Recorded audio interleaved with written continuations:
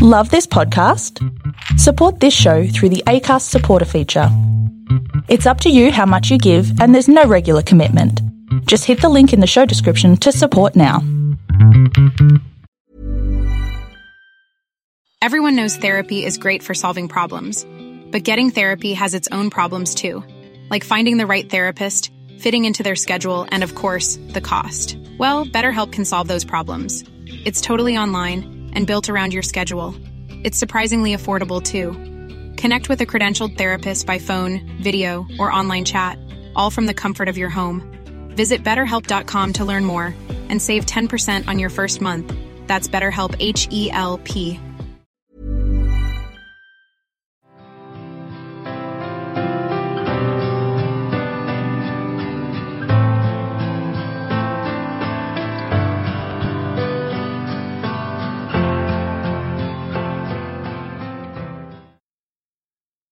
Welcome back to Loose Ends, the Singh family tragedy. This is episode 16, DNA Matters. My name is Graham Crowley. Thank you very much for listening. This podcast has been created specifically for an adult audience, so listener discretion is advised. The thoughts and opinions in this podcast are definitely mine. DNA played a relatively small part in the original investigation and trial of Max Sica. And that's because there was no significant DNA found. But what if the DNA is just waiting to be found? Perhaps DNA can play a much bigger role in the Singh murders. I decided to contact Hedley Thomas. Hedley encountered significant DNA problems during his investigation of the Shandy Blackburn murder, detailed in his podcast Shandy's Story. He then encountered problems with Queensland Health and found them very uncooperative when he attempted to raise the matters with them. For those of you who are not aware of his background, Hedley is the Australian newspaper National Chief Correspondent, specialising in investigative reporting with an interest in legal issues, the judiciary, corruption and politics. Hedley has won 7 Walkley Awards, which are presented in Australia to recognise excellence in journalism. As I told Hedley, and I'm not ashamed to tell you, I aspire to his level of investigative podcasting, but I still have some way to go. Hedley's standout podcasts are The Teacher's Pet, The Night Driver, and Shandy's Story. The Teacher's Pet has been removed from podcast platforms in Australia because the podcast led to a murder charge being laid and the matter is now before the courts. My overseas listeners should be able to access it. At last count, it had 28 million downloads. The other 2 podcasts are available and I do not hesitate to recommend them. I feel sorry for the detective sergeant caught up in the middle of The Night Driver. His life and his career were destroyed by rumour and gossip. Literally. I recently caught up with Hedley. Hedley, thank you very much for your time today. No. Great to talk to you again. Yeah, thanks, Graham. Thanks for having me. Appreciate it, mate. I really appreciate it. Maybe we could start by you telling my listeners or giving them some background into Shandy's murder and what led you to the issue of the DNA? Yeah, sure. Shandy was walking home from work on a Friday evening. She worked in a coffee shop in Mackay and it was shortly after midnight, and we know the exact time that she's walking home because there's CCTV footage of her. As she's strolling along, she sends a text message to her boyfriend saying that she's finished, and she's just strolling along unaware of anything potentially endangering her. And then we see a figure running towards her across a road.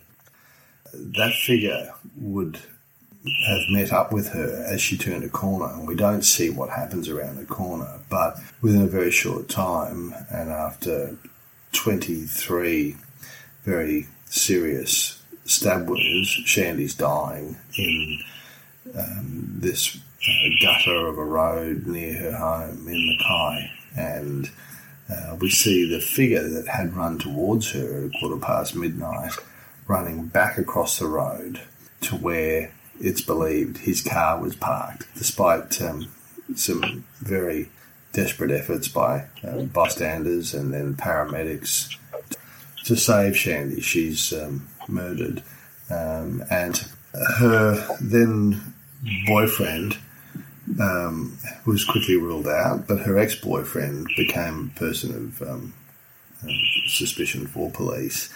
They'd had a very strained and volatile relationship, and this is evidence from hundreds and hundreds of text messages and emails that are downloaded from Shandy's iPhone, which the police recovered near her body. And one of the reasons I got interested in the DNA in this case was because it became a very significant issue during the trial. Shandy's ex-boyfriend, the one with whom she'd had that volatile relationship, was eventually charged and prosecuted over Shandy's murder. He pleaded not guilty. He said that he'd done nothing wrong. He didn't even know that she'd returned to Mackay from the Gold Coast, where she'd been living for a while after they'd split up. And his defence team mounted a very powerful argument that the real killer was a local criminal called William Daniel, who was a dealer of ice, who took ice, and who was out that night. And they argued that the defence argued that the police had caught the wrong guy, and they relied on a partial DNA sample taken from Shandy's clothing to say that William Daniel could have been her killer or was her killer, but it was a partial DNA, and as many of your listeners probably know, Graham, it wouldn't even be allowed to be used against an accused because the odds are sort of pretty tenuous. But in Shandy's case, it was relied upon by the defence to say, here's the real killer. And so I wanted to understand from a DNA expert exactly what partial DNA profiles meant in terms of possible probative value, and whether this could be relied upon, whether this was a pointer to William Daniel being Shandy's killer, or whether her ex-boyfriend, the accused, John Peros, and his defence were really running a pretty tenuous argument there. And that's why I reached out to the DNA scientist, Dr. Kirsty Wright, and she became a very significant part of the podcast. I know the Queensland government have been ignoring, is probably one word. Would you say they've been ignoring requests to look at this, or would you go further? I think there's two levels to it. So the Queensland government, the health minister and the Attorney General were both of the view that the evidence in Shandy's case, the DNA evidence, which Dr. Kirsty Wright burrowed into and speaks about a lot in the episodes, they were of the view that evidence should be revisited by the coroner, that it should be the subject of reinvestigation by the coroner. And so to that extent, it's not right to say that the government's been ignoring it. They spoke about that in Parliament.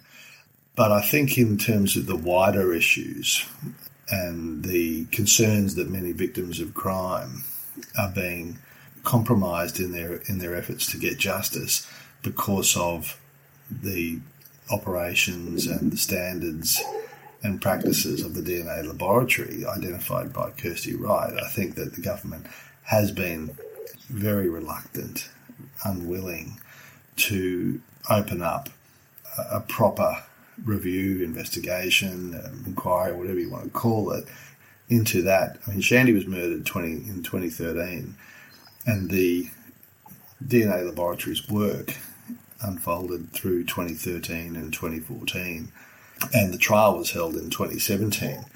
what Dr. Kirsty Wright has found is that these issues relating to the DNA laboratory's handling of samples and of exhibits have continued. Some of these issues have certainly continued through 2013, 14, 15, 16, 17, all the way up to, quite recently, perhaps even the present.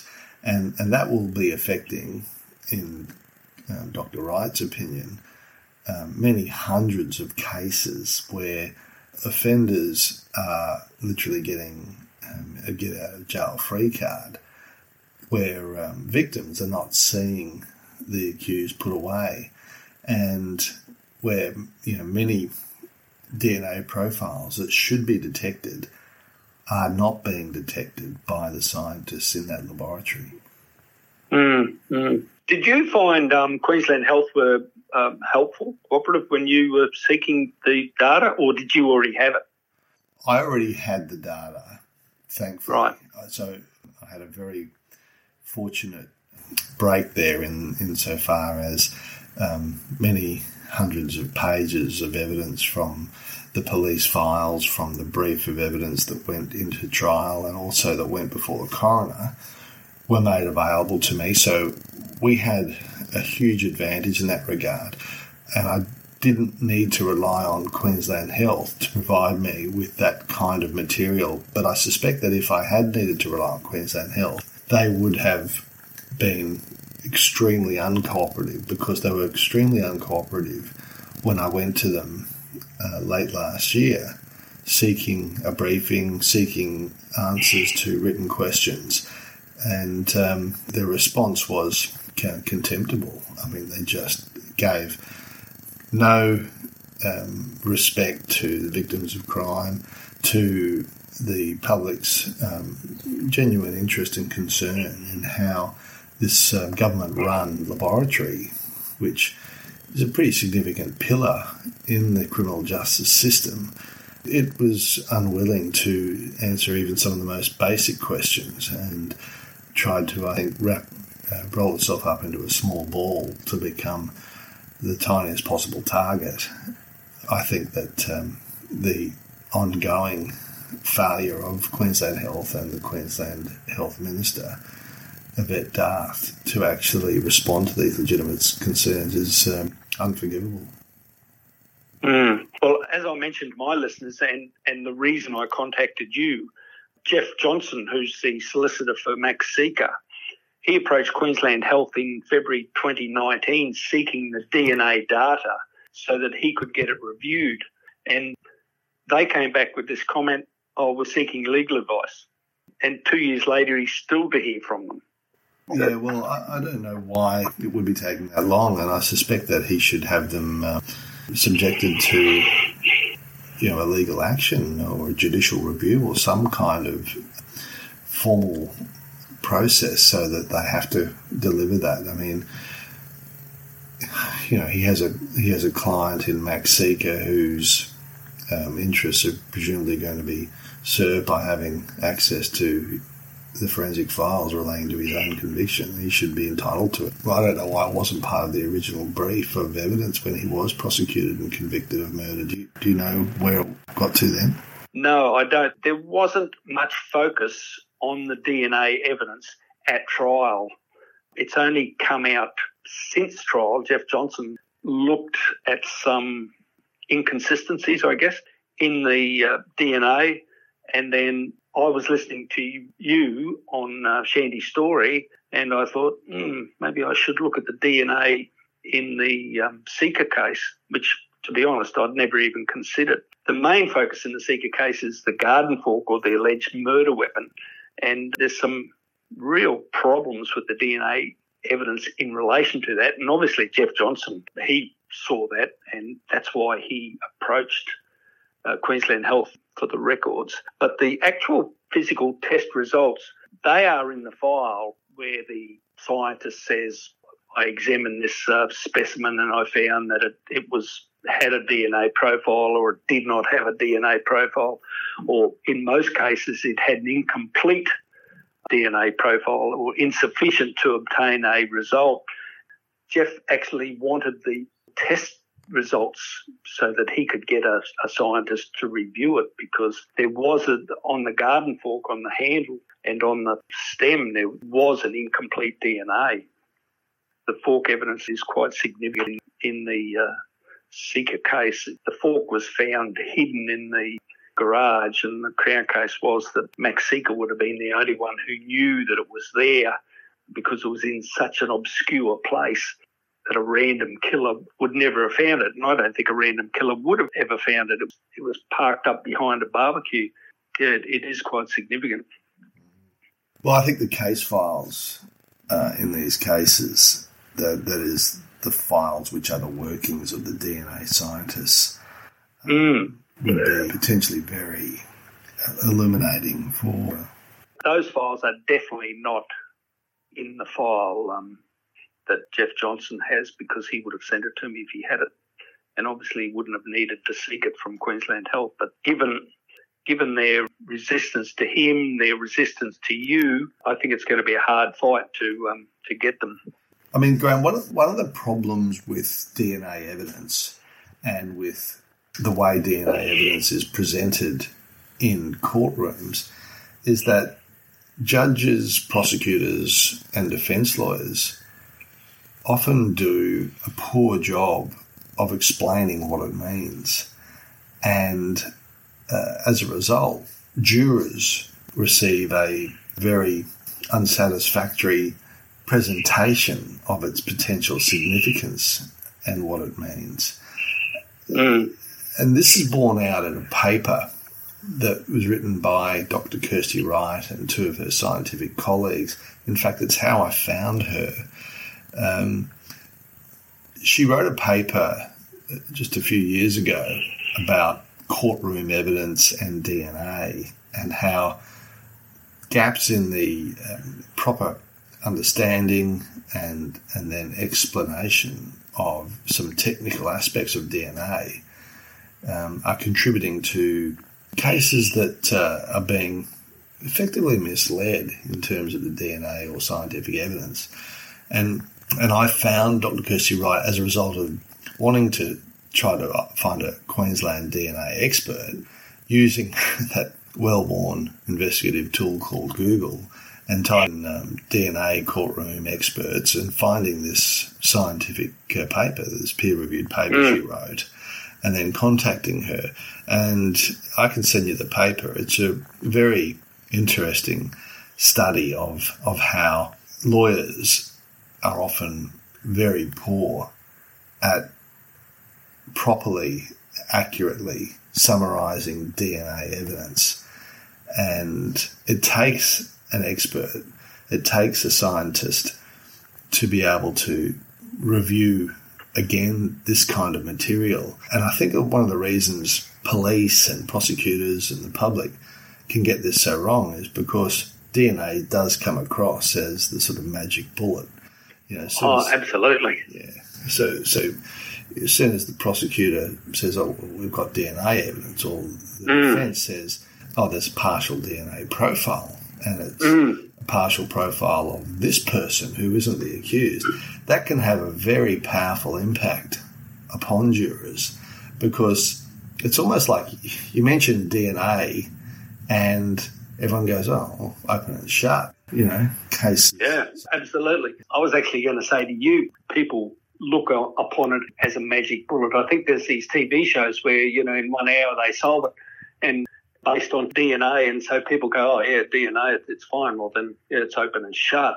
You can only shudder at the consequences then when a DNA laboratory is making fundamental errors because of a culture or a practice which is not industry standard. And you can see how, in a situation like that, it would be hard for lay people. We've got an investigative background, but I've got no DNA exposure, or actually very little DNA exposure. I did look at the DNA in the Holland case as well, but I don't have a lot of exposure to it. But the jury, with very limited exposure to all these sort of things, I just don't know how they even deal with it. Very difficult. So it takes someone like a Dr. Kirsty Wright, to come along afterwards and then have the time to really burrow into the material and highlight all the problems. But even when that's done, and done repeatedly and publicly, the Queensland Health powers that be don't want to address it. I mean, what's really striking is that since Kirsty started talking to me and in the podcast and elsewhere about these issues that she'd discovered in Shandy's case, but also in other, she suggested it would be in many other cases because it was a practice that was ongoing. Nobody from Queensland Health or the Queensland Health Minister's office or the Police Commissioner's office or anywhere, nobody has said she's actually wrong on that point and this point and that point. Oh, really? She's been very... No, nobody has said she's got anything at all incorrect. They're just not wanting to talk about it. You mentioned in Shandy's story the 4 levels of DNA testing, 1, 2, 3 and 4, and that a lot had only got to number 2. In the paperwork in the Seeker case, there's absolutely, in the statements from the scientists who did the DNA testing, there's no comment at all about the level of testing. So that must be contained in the actual workings of their documents. Yes. Because in the Seeker case, there is over 60 profiles that they found that are incomplete or insufficient to find a profile. That's really interesting. And the unknown there is what stage did they get to before saying... Exactly. Yeah, well, that's why I raised it with you, because there's over 60 specimens where there is DNA available, but it's insufficient to obtain a profile. So I guess I'm wondering, and I think Jeff Johnson's probably wondering the same thing, is what level did they do? And if they did further testing, would it be possible that a profile would be returned, which would have a significant impact on the case? Look, I don't know anything about Max Seeker's case other than what I've read, part of what I've heard in your podcast, Graham. Max Seeker's alleged crimes, though, I think were occurring in around 2002. Is that right? 2003. 2003, sorry. And to my knowledge, the major issues in this laboratory are believed to be from a bit later than that. However, I don't want to be too precise on it. I can't be. Obviously, it's possible that some of the problems that Kirsty's uncovering from Shandy's case in 2013 could have also been very relevant in 2003. And you'll probably not know until you've got that material independently reviewed. Well, I know there was a change of scientists in the Seeker case. Initially, one scientist did the reviews or did the testing in 2004, and then he left Queensland Health in 2008, and another scientist came on board and he did further testing, and he signed off on the review and the peer testing and the statements in 2011. So it's not clear by the statements as to when the testing was actually done, but it looks like some was done in 2004, some was done in 2009, 2010. So, a big comparison. Why was it done again? Well, I think some testing was done in 2004, but not all. One size fits all seems like a good idea for clothes until you try them on. Same goes for healthcare. That's why United Healthcare offers flexible, budget-friendly coverage for medical, vision, dental, and more. Learn more at uh1.com. And I think after that, police delivered more samples to Queensland Health after 2004. But when was he convicted? When was he convicted? 2012. And from your reading of the case, what was the significance or not of the DNA evidence in terms of having him convicted? Well, none. Zero. Some samples of Max's DNA, for instance, on cigarette butts, They were found in the garage and then outside where he and Nilma, one of the victims, used to smoke cigarettes. His DNA was found on her bed.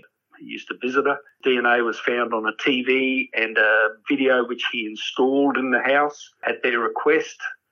Technically, the DNA was of no value to the Crown or to the defence in the trial, but there are these outstanding DNA profiles that may be of value, obviously to both sides, if further testing was done.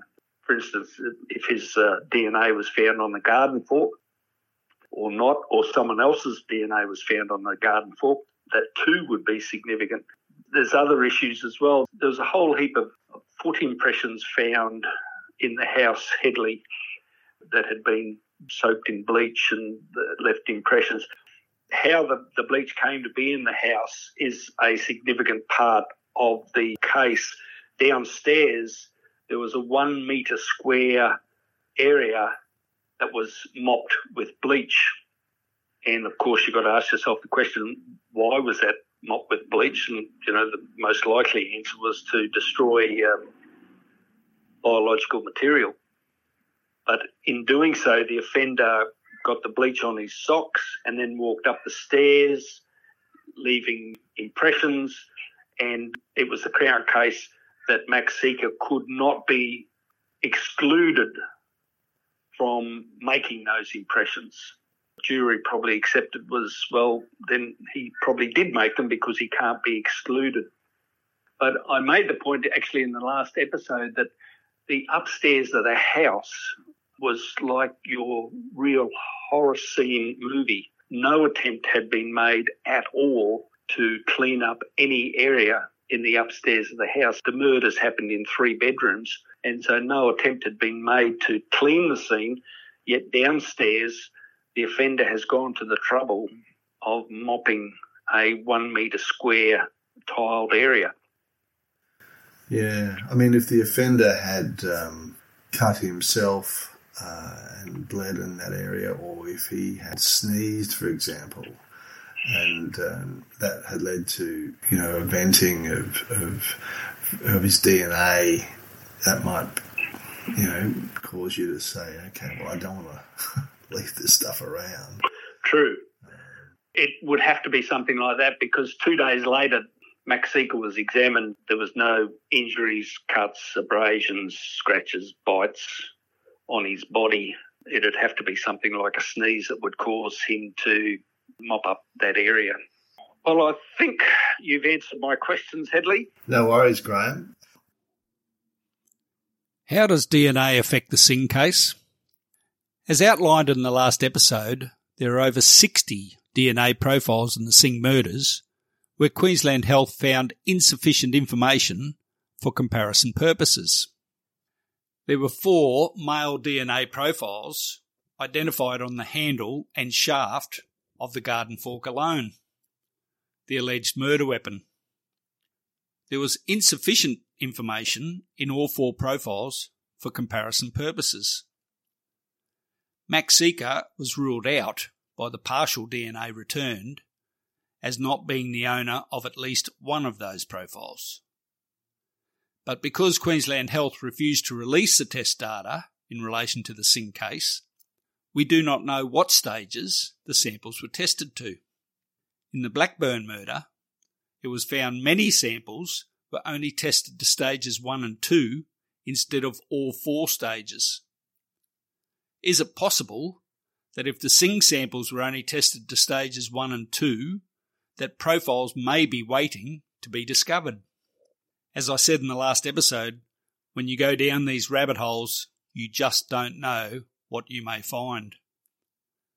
Further testing may produce Max Sica's profile in a place where he could not satisfactorily explain its presence, or it may implicate someone else entirely in the murders. Wouldn't it be interesting if an Asian male profile was returned from DNA? And Max Sica encouraged further DNA testing to be done, according to his solicitor. This would only become significant to Max Sica, of course, if he were to ever receive a retrial. and the Queensland Government will do their best to ensure that never happens. We have no idea of where or what DNA will be found until it is tested, if ever. Jeff Johnson is pursuing obtaining the data from Queensland Health. He recently informed me he has again written to Queensland Health requesting the data. He informed them he has instructions from Max Sica to apply to the Supreme Court for an order forcing Queensland Health to hand over the material, but as a courtesy, he will not go to the Supreme Court for 30 days to allow Queensland Health to cooperate. I'll bring you updates as and when they occur. As well as the outstanding DNA issues, questions have been raised about the actual garden fork. Many questions. Jeff Johnson and I were both left confused over the whole garden fork issue. This was the statement provided by one of the scientific officers in respect of that fork. The garden fork was located behind a large trolley barbecue on a piece of carpet leaning against the wall of the garage. If looking from the road, the fork is located on the left-hand side wall of the left-hand side garage door. In position behind the barbecue, one could approximately see the top of the handle and a partial section of the wooden shaft. The fork was next to other garden implements, a rake, hoe, and a whippersnipper.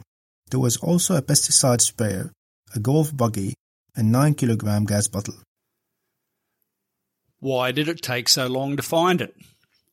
How could the scenes of crime officers miss it during their intensive and exhaustive search of the crime scene? And after viewing the photographs of the garden fork, I am left with more questions. You'll find a photo of the barbecue behind which the fork was found on the Facebook page. I have now added photographs of the garden fork as it was found. There was evidence that a tin was bent whilst working in the garden. The fork tins are not what I would describe as heavily stained with blood, and actually I expected the entire fork to be blood-stained. Why was there no blood on the shaft of the fork or on the handle? Why was it placed back into its original position? Why was there no blood on the carpet on which it rested? I would have expected to see blood on the tips of the fork, which would have dripped onto the carpet. The garden fork does not appear to have been used in a murder, yet alone a triple murder. The garden fork was very significant for both the Crown and the defence. The discovery of the garden fork behind the barbecue makes it seem very likely Max Sica was the killer. A random killer would not have known where it was or how to find it. It is possible the killer prowled randomly around the garage looking for a suitable weapon, but he would have to have been supremely confident he would find a suitable weapon. Imagine the scene. A 3-car garage with 2 cars in it. Pitch black. Would the killer turn on the lights and possibly alert the occupants? Was the door from the garage to the house open or closed? A torch maybe. The entry point to the garage from outside was in the furthest corner from where the fork was located. Past 2 cars. Past a whole lot of boxed and stacked possessions. And I mean a whole lot of possessions. Next to the front roller door, behind the barbecue. And the fork was returned to the same position. The dynamics would change, of course, if the night caller was involved in all of this. Whilst Max Sica went to the trouble of returning the garden fork to its original position, the same cannot be said for the mop which was used to clean the tiled areas on the ground floor.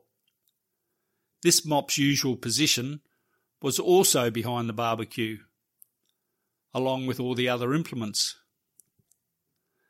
After being collected from there for its job of cleaning the tiles, the mop was left leaning up against a baby crib just inside the garage door. Why would Max Sica return the garden fork to its original position, but not the mop? The mop was found by scenes of crime the day after the murders. As outlined in the last episode, the pathologist Alumbi did not favour the garden fork for 2 out of the 3 murders. He stated that in both the evidence in chief and under cross-examination at the trial. He preferred the long, heavy spatula or the trident for the murders of Canal and Siddy. But in re-examination by the prosecutor at the end of his evidence, he agreed that it was possible the garden fork was used in all 3 murders. So really, who knows? I am reminded of what Sam DiCarlo said in episode 14 when talking about forensic pathologist Alumbi. My opinion is that Alumbi, who I had a good talk to and is a pleasant sort of chap, and who is very accommodating, whether it be for me or for the police, in the sense that he's always willing to please. The questions outstanding revolve around the condition of the garden fork when found and the examination of it by Queensland Health. This is what the police scientific officer said in relation to the garden fork when handed to him. These are his words, but not his voice. I examined a Banksia brand garden fork in the garage. The fork was standing on a piece of carpet. The fork had what appeared to be blood stains on its 2 inner teens and the sleeve of the fork head. The stains were positive for a presumptive test for blood. The fork and carpet square were packaged separately in plastic bags. At approximately 11:45 a.m. on the 5th of May 2003, I took possession of 7 samples of the apparent bloodstains on the garden fork. These samples were taken using individual cotton swabs, and each swab was packaged separately. The swabs were as follows. Item 26, swab of blood on the front of the fork just above the inner left tien. Item 27, swab of blood on the front of the fork between the 2 inner teens. Item 28, swab of blood from the front of the inner left tien. Item 29, swab of blood from the front of the inner right tien. Item 30, swab of blood from the right front of the sleeve of the fork head. Item 31, swab of blood from the back of the inner left tien. And Item 32, swab of blood from the back of the inner right tien. This is what the Queensland Health scientist recorded in relation to the swabs when he examined them in the laboratory. Each of the swabs was either heavily or moderately stained, and each tested positive using the presumptive test for blood, tetramethylbenzidine, TMB. These swabs were submitted for DNA analysis. This is what the scientist recorded when he examined the actual garden fork. To be clear, what you heard above related only to swab samples taken from the garden fork, not the actual implement itself. This item was a wooden garden fork with a label affixed to the handle, detailed in part, Banksia brand garden fork from garage. The garden fork had 4 prongs, with one outer prong bent towards the midline. Some areas of possible rust were observed on the prongs, which tested negative to the presumptive test for blood. Some areas of blue and brown staining on the prongs tested very weakly positive to the presumptive test for blood, but were not further examined. This is above my pay grade. I am confused that the swabs were heavily or moderately stained, whereas the actual fork was negative to blood or only very weakly positive. Is that even possible? Was the garden fork even the murder weapon? But I do need to address the elephant in the room here. The garden fork was the murder weapon, right? After all, how else did the DNA of all 3 victims get on it? Once again in this case, the evidence does not support the findings. Another loose end. And does the evidence confirm a garden fork type implement was used in the murders? Well, the pathologist said so, sort of. At least one Queensland Police scientific officer who attended the scene was an authorised blood stain pattern interpreter. This officer examined the entire Singh house. He found evidence of blood splatter in all 3 rooms where the murders occurred and on the wall near the staircase, but not a lot of splatter. Literally 1 drop of blood here, 1 drop of blood there. I would have expected to see blood splatter on the walls and ceilings from swinging the murder weapon in an upward and downward arc, especially if it was a multi-pronged instrument such as the garden fork. But such splatters were not present. This is what the scientific officer wrote about the splatter near the staircase. You will recall it was believed Neilma was carried upstairs in a doona after being strangled on the ground floor. The officer made no mention at all of the blood found at the base of the stairs, nor the blood on the railing at the midpoint of the staircase. After describing the blood splatter, he then goes on to explain what the terms free fall and cast-off mean in reference to blood pattern analysis. Stain A5 is indicative of either a free-falling or projected blood drop. Stain A10 is indicative of a cast-off projected diluted blood stain. The indicative cast-off projected blood stains observed on the wall A10 suggest the application of force to a source of diluted liquid blood. An explanation of free-falling blood drops is pattern formed when blood is allowed to form a drop and fall as a result of gravity. An explanation of cast-off pattern, a blood stain pattern created when blood is released or thrown from a blood-bearing object. That's it for DNA Matters. Thank you for joining me in this latest episode of Loose Ends. Please join me in episode 17, Impressions Count, where I speak to a member of Bond University on their research into the footprint impressions found in the crime scene. Please rate and review the podcast. It does help spread the story. If you like the podcast, please recommend it to others. If you have questions, information or feedback, you can contact me via the following. The Facebook page is Loose Ends, the Singh Family Tragedy. My email address is looseends2003@outlook.com. This podcast was made possible with the grateful assistance of the Acast Creator Network. Music, Before I Go, by RKVC.